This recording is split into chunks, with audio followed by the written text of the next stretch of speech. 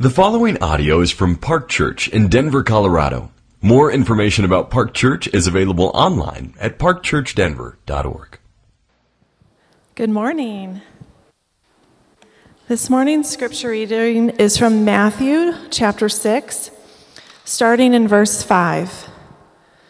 That's Matthew chapter 6, verses 5 through 15. And when you pray, you must not be like the hypocrites, for they love to stand and pray in the synagogues and at the street corners, that they may be seen by others. Truly, I say to you, they have received their reward. But when you pray, go into your room and shut the door and pray to your Father who is in secret. And your Father who sees in secret will reward you. And when you pray, do not heap up empty phrases as the Gentiles do, for they think that they will be heard for their many words. Do not be like them, for your Father knows what you need before you ask him. Pray then like this: Our Father in heaven, hallowed be your name. Your kingdom come, your will be done, on earth as it is in heaven. Give us this day our daily bread, and forgive us our debts, as we also have forgiven our debtors. And lead us not into temptation, but deliver us from evil. For if you forgive others their trespasses, your heavenly Father will also forgive you. But if you do not forgive others their trespasses, neither will your Father forgive your trespasses. This is the word of the Lord. Thanks, Amanda. Good morning, Park Church. It's good to see many of you in person, and thanks for those that are joining us online. We appreciate all of you being engaged in this time. This prayer is very familiar. Obviously, it's one of the most, perhaps the most familiar prayer in all of the Bible and in all of Christian history. And yet we can really easily move past it and not think about the depth of the meaning and even the kind of context in which Jesus is teaching us this prayer. He's teaching us about the inner kind of motives for why we pray, what prayer is about, and what it looks like to actually be in communion with, to communicate with, or have a relationship with your Father in heaven. And so we're going to pray right now, but as we do, I want to encourage you with the first lines of this prayer. Our God, our Father in heaven. And that you have a Father who's in the heavenly realm, and that's not distant and far out. It's not up in the sky somewhere, long, long way away. The heavenly realm is this unseen realm right here, that there's a Father. And I don't know what your experience is with parents, but there's a Father who's good, who is strong, and he loves you, and he's with us right now. And he's invited us to have a relationship, to commune with him. And so let's calm our hearts right now before the presence of our good Heavenly Father.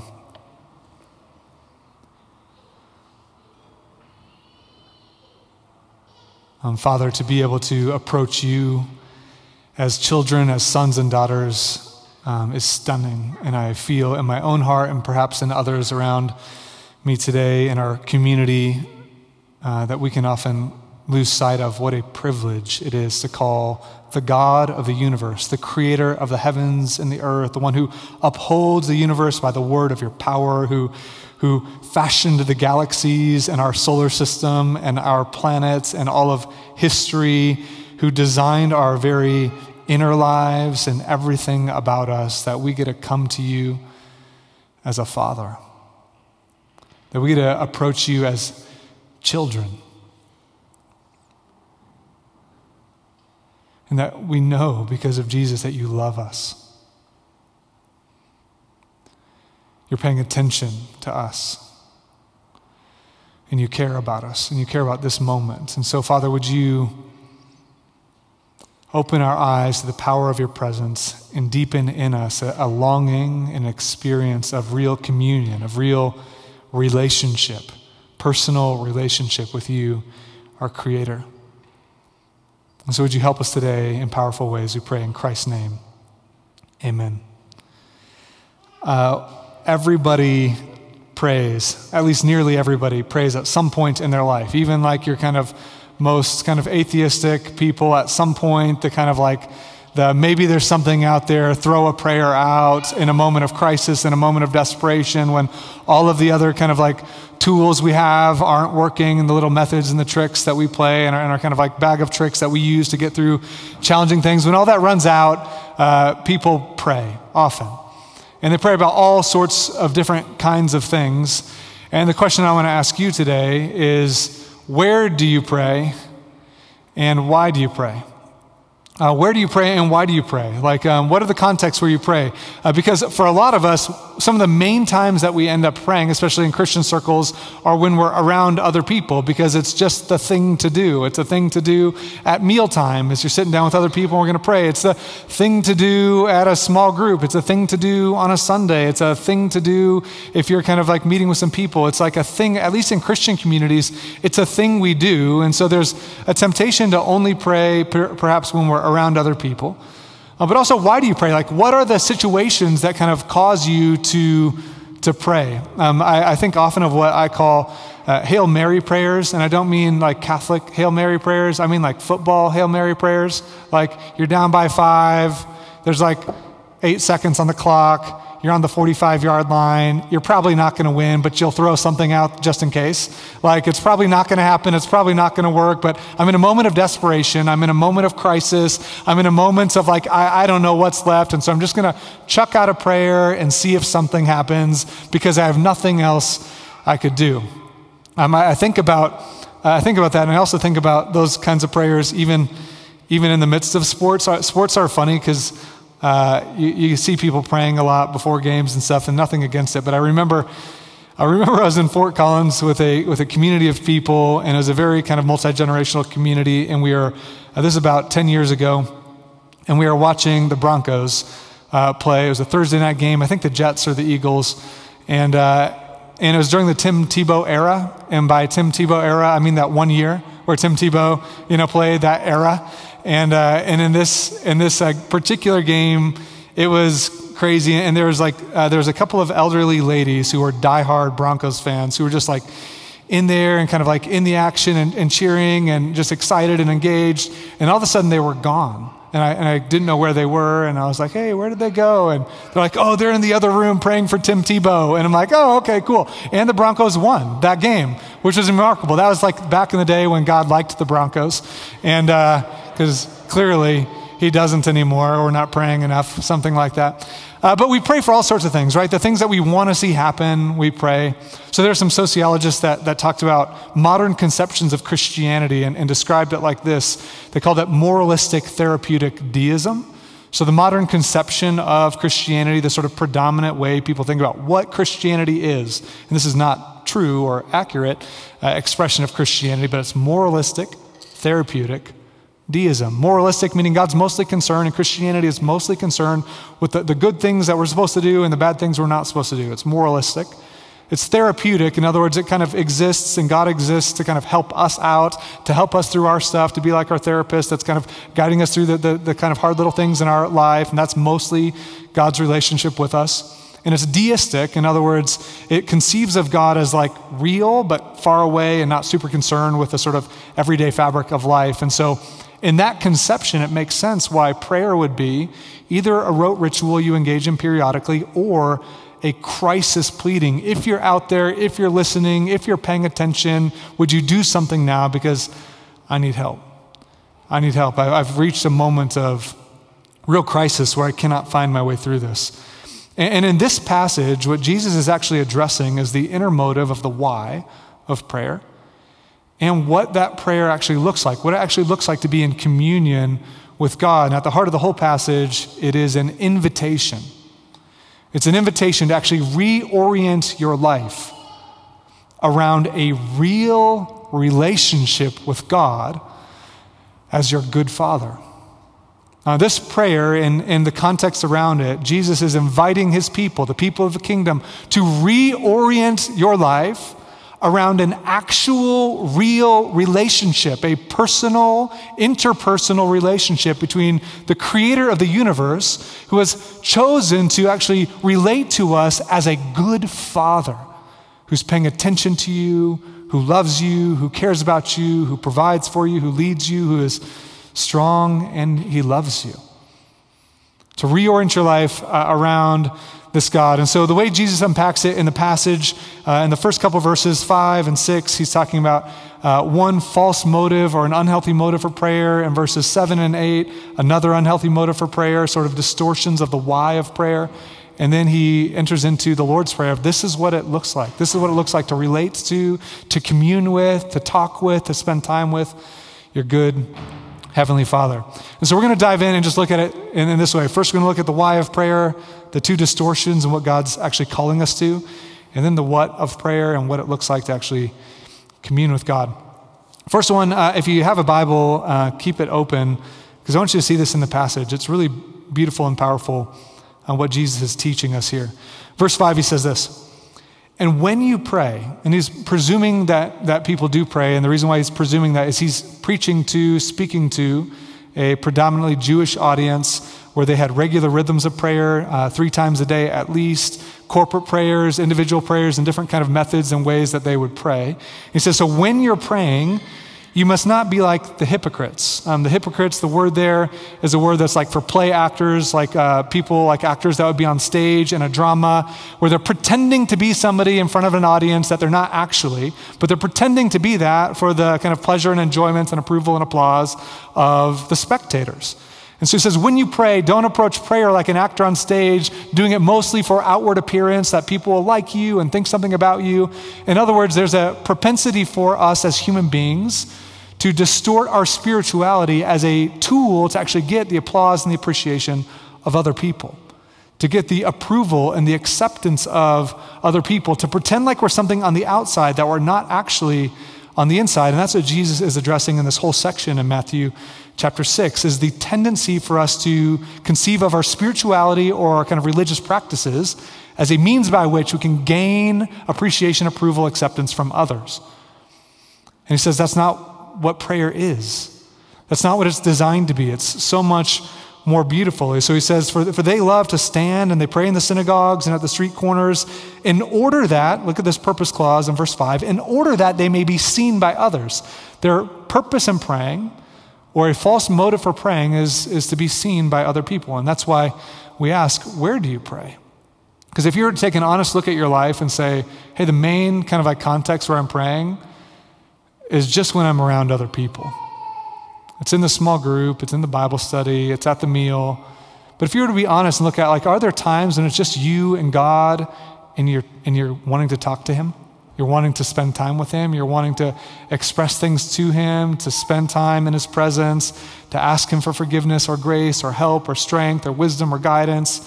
Like, if you honestly looked at your life, honestly, and you evaluated your prayer life, removing all of the sort of public prayers and just got to the private, you and God, no one else, nobody's going to walk in, nobody's going to see you. What's your relationship with God like? What's that prayer life like? That's convicting. It's convicting for somebody like me who a lot of my job is public spirituality. A lot of what I do is stand up on a stage in front of people, and it's so easy for me to even conceive of something like this as a way to get something from you, as a way to, like, do you like me? Do you accept me? Do you like the church? And if you do, it makes me feel good about myself, and if you don't, and so I can like work hard and do these spiritual things to get something from you, instead of actually coming from a deep relationship with God, knowing that he loves me, he's for me, his grace is in me, and then expressing that love to you. And if I'm honest, my heart is a mixed bag of motives. And so is yours. None of us have these like entirely pure motives, like I just treasure God with all of my heart, soul, mind, and strength, and love you, and don't care at all what you think about me. That would be wonderful. But it's not entirely true. I hope God's growing that in me to give me freedom, because when you approach your spirituality as a means of getting something from people, and you live your life to kind of crave and strive to get stuff from people, it's exhausting. And now your sense of joy, your sense of acceptance is now contingent on the approval or disapproval of others around you, and that's a horrific, dehumanizing way to live. See, the reality is you're designed by God to crave and to long for acceptance and approval. You were designed to do it. You're not going to kind of tuck that away and say, I don't care what anybody thinks about me. I don't care about what God thinks about. I'm just kind of like my own self, and it's not real. In your heart, you were designed to kind of find who you are in the context of a loving and accepting relationship. You're designed to find that from God. The God who created you, who wove you together, who designed you with goodness and dignity and value and worth, who loves you. You're designed to find security in relationship with him. To actually be free to be exactly as you are, to not have this sort of private version of yourself that's like dark and distorted, and this public version of yourself, whether it's a spiritual public version or a social media public version or an at-work public version or in front of your family public version or in front of your gospel community, whatever that version is that you're kind of that hypocrite, the sort of play actor of you, you're not designed to live in this sort of disintegrated way.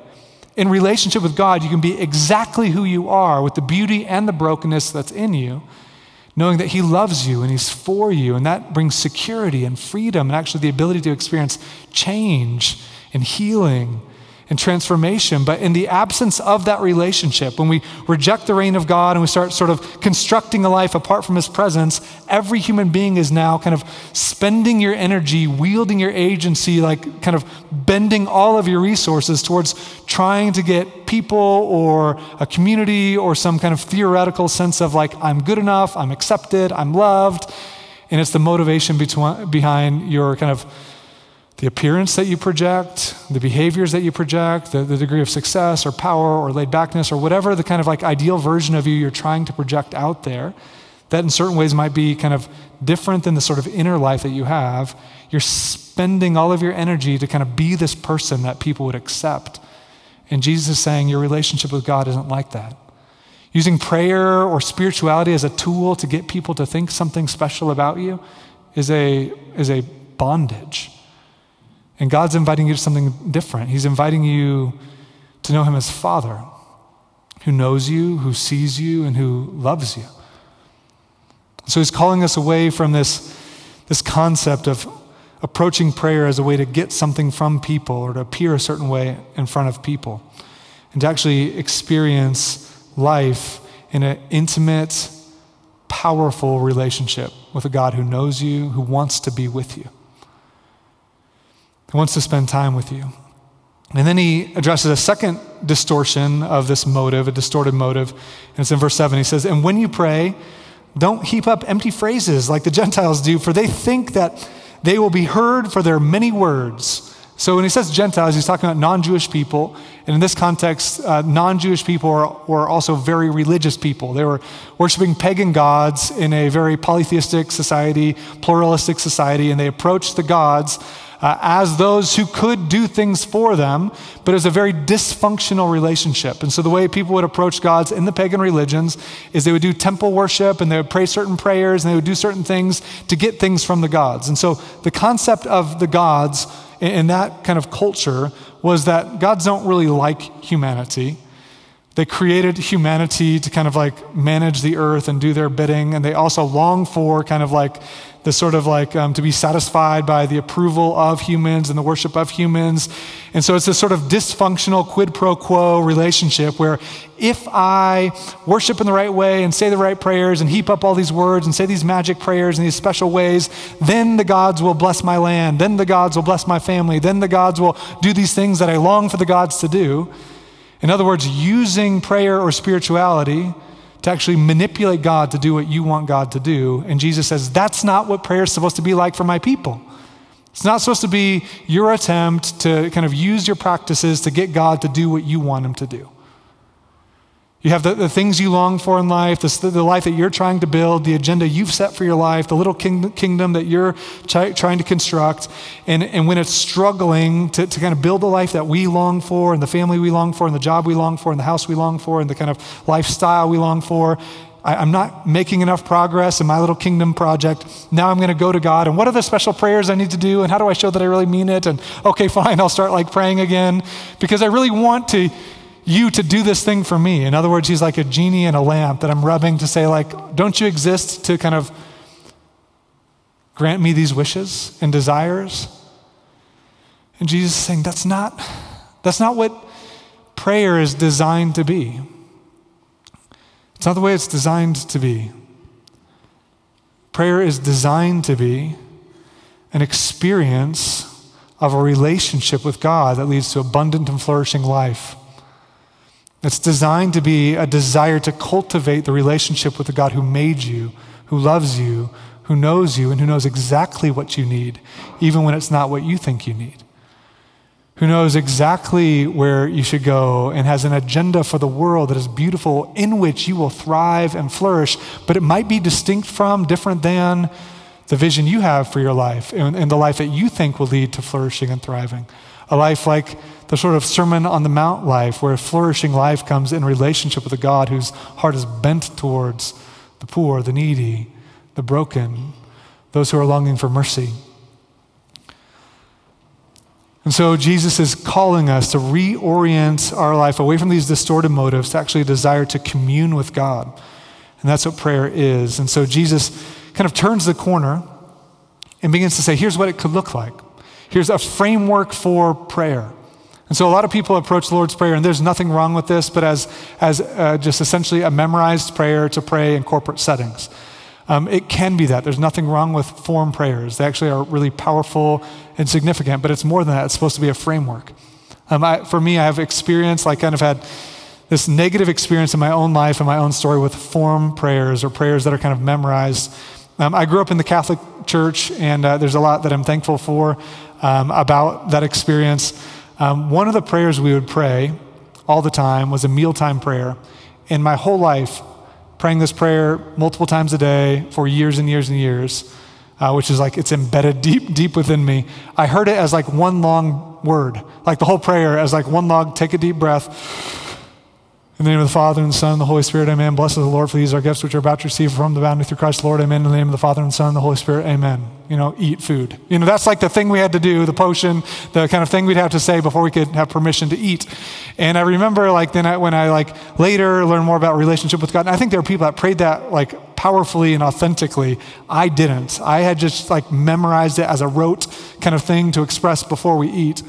And I remember years later, I wasn't in the Catholic Church anymore, but I was back around Catholic family, and we were praying that prayer, and I slowed down to listen to the words. I'm that is a beautiful prayer. It's a beautiful prayer. Bless us, O Lord, for these, thy gifts which we are about to receive are from thy bounty through Christ our Lord. Amen. All that we're about to receive are gifts that are coming from your bounty through Christ. What an incredible thing. So we're so thankful, God. Would you bless this moment as we receive these beautiful gifts? And so there's a tendency for us to actually think about the Lord's Prayer of yeah, I know it. But to actually understand the depth of what it's saying and what it's inviting us to, of how it's inviting us to kind of cultivate a relationship with God. And so here's how it's framed. Here's the framework of the prayer. First, it's this sort of preamble, this sort of introduction that's inviting us to actually approach God as a father. And it's this first phrase in the passage, our Father in heaven. I'm at the very beginning. It's this call to remember that God is your Father. That God, the creator of the heavens and the earth, desires for you to know him as a child would know a father. Now, I know there's distortions in that from human experiences, where for some of you that's very challenging, whether because of an absent father or the death of a father or an unhealthy father in any different ways to any really, and sometimes very painful degrees. I understand that that's hard. And so in certain ways, maybe your experience of a father has been misrepresented by your human experience. And I think God does want to redeem that in us, to actually know that there's a Father who created you, who knows you, who delights in you, and who wants to be with you. He wants to be with you. He's a Father who not just cares about what you do, but how you're doing, the way a good father would. I've shared often, for a lot of my Christian life, there's been a propensity in my own life to approach God as a servant in the army of a king versus a son in the arms of a father. That I want to approach God as look, I need your help. And so prayer is I need resourcing King General Jesus, because I'm out here doing your mission and kind of working hard to do all these things for you and to do this for you and this for you and this for you. And so I'm coming to you. I need your help for these things I'm doing. But the concept of being a son in the arms of a father who loves me, who sees me, who doesn't need me to do for him in order to actually love me and delight in me and want to spend time with me. How about for you? Have you ever approached God? Do you approach God as a father who loves you and who wants to be with you, who's inviting you to kind of crawl up on his lap I love that about my kids when they just want to like hop on my lap and just sit with me and talk and hear what they're thinking and what they're imagining and what they want and what they're feeling and the crazy ideas that they have about life and the world. And like those moments are so precious that God is that kind of a father that enjoys being with us. And that's the whole context for everything else that's happening, and the sort of content of the prayer is this invitation to be in relationship with your Father in heaven. And then the first few lines are all kind of in this realm of actually aligning your heart with God's kingdom vision. So he says, hallowed be thy name. In other words, let your name be esteemed as holy. Let your kingdom come, and let your will be done on earth as it is in the heavenly realm. And so all of these first kind of things are all about aligning your heart. God, what we want is we want your character, your glory, your name, your power, your majesty to be esteemed, that the God of the universe, who is immanent, who is near, and who loves you, is also transcendent and holy, holy, holy, and reigns with power and supreme majesty. And to actually know that I have a relationship with the holy, holy, holy God of the universe. I want to esteem your name. I want to center my life around your kingdom and your reign and your goodness and your wisdom. And not just my life, I want the whole world to be centered on the presence of God and to delight in you and to worship you and to treasure you and to honor you and to follow you. I want your name to be esteemed as holy, set apart, distinct, majestic, honored. I want that in my life. And in all the ways I misrepresent your name and I don't esteem your name and I kind of turn away from your glory and your goodness and misrepresent you in my relationships and my activity, God, bring me back. I want to esteem your name as holy. And I want it to happen in the world. And I want your kingdom to come. And I want your will, your reign, your wisdom for life to be done on earth as it already exists in the heavenly realm.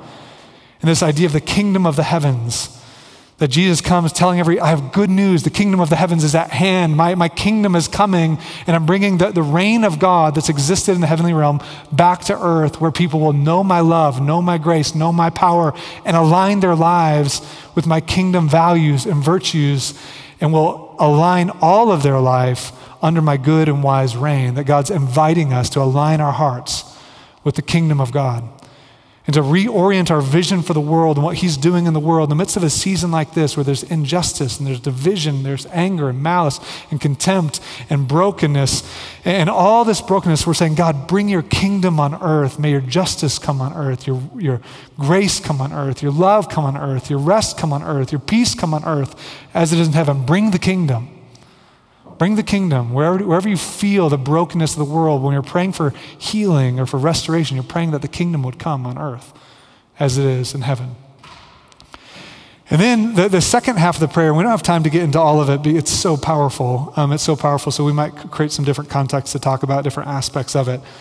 But it's an expression of our dependence on God, our need for him, our need for daily provision. That the kind of root sin in the Garden of Eden is we don't need God's wisdom and strength anymore, and so there's this separation.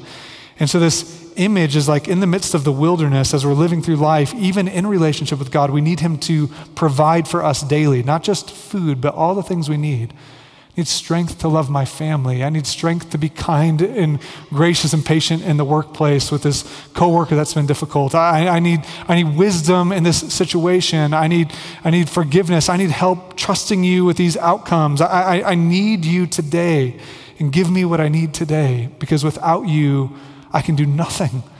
I can't make it through. I don't want to make it through life without you. I want to be with you, and I need you today. And I need your forgiveness today. And I need your help expressing your forgiveness and your grace and your love towards others around me. I need you today, and I need your guidance. I need your protection. I need your deliverance in the midst of the challenges of this life, that there is an enemy who wants to devour you and turn you away from God. And we're praying, Father, don't lead me towards those challenges, those temptations, and those trials. I would prefer to be spared from them. I would prefer to not experience them, just like Jesus saying in the garden, let this cup pass from me. I don't want the cross. Nevertheless, not my will, but thy will be done. And so give me the strength and protect me and deliver me from the evil one who wants, in the midst of those challenges, to turn me away from the presence and the love of God. And this is the prayer. And Jesus is saying, this is what it means to relate to God, to esteem him, to align your heart with his wisdom, to depend on him, to ask him for provision and help, to trust in his grace and his forgiveness, to embody his grace and forgiveness to other people, and to walk with him through the challenges of life, asking him to help deliver you from those challenges and from the evil one. It's beautiful. And it should shape the way we interact and commune with God. But Jesus isn't just being a spiritual director. He's not just like, hey, I'm coming to help you learn. You guys, I came to earth to help you know you haven't been praying exactly right, so I'm going to reorient some of that. He came to be the king and the savior of the world. He came to reconcile us to the Father, to secure us in relationship with him, not on the basis of our obedience or our goodness or our morality, but on his life, death, and resurrection. He came to esteem the name of his Father, to trust in his glory, to actually honor the name of the Father, to represent the Father with power. He came to bring the kingdom and the reign of God to earth as it is in heaven. He came to do the will of the Father perfectly, beautifully, powerfully. He came to meet us in our greatest need, our need for grace and love and forgiveness and reconciliation and salvation. He came to provide for us and to forgive us and to lead us and to deliver us. He came to be the Savior we long for and the Savior we need. And so as we pray the Lord's Prayer, we don't merely pray it as sort of like autonomous human beings in relationship with a distant God. We pray it as those who have been brought near to the God of grace through the work of Jesus, looking to him, trusting in him, resting in him, rejoicing in him for what he's done for us. Let's pray together. Jesus, we need you now. And we need you now to open our eyes to the presence of our Father. Father, thank you for being a good Father to us. Would you, in our community, in our personal lives, in our families, among our roommates, in Park Church, would you make your name holy? That we'd be a church that knows you as a Father, but also honors you and esteems you and worships you and treasures you. And would you let your kingdom come, your reign be expressed in our lives, that we'd find joy and flourishing abundant life under your reign, and that we would express the character of our God and the goodness of your reign in the way we live in this world. Would you help us? Would you provide for us, guide us, give us hearts of grace while we consider your grace and your love and your forgiveness? And would you protect us as we walk through the trials of this life? Deliver us from the evil one, we pray in Christ's name. Amen.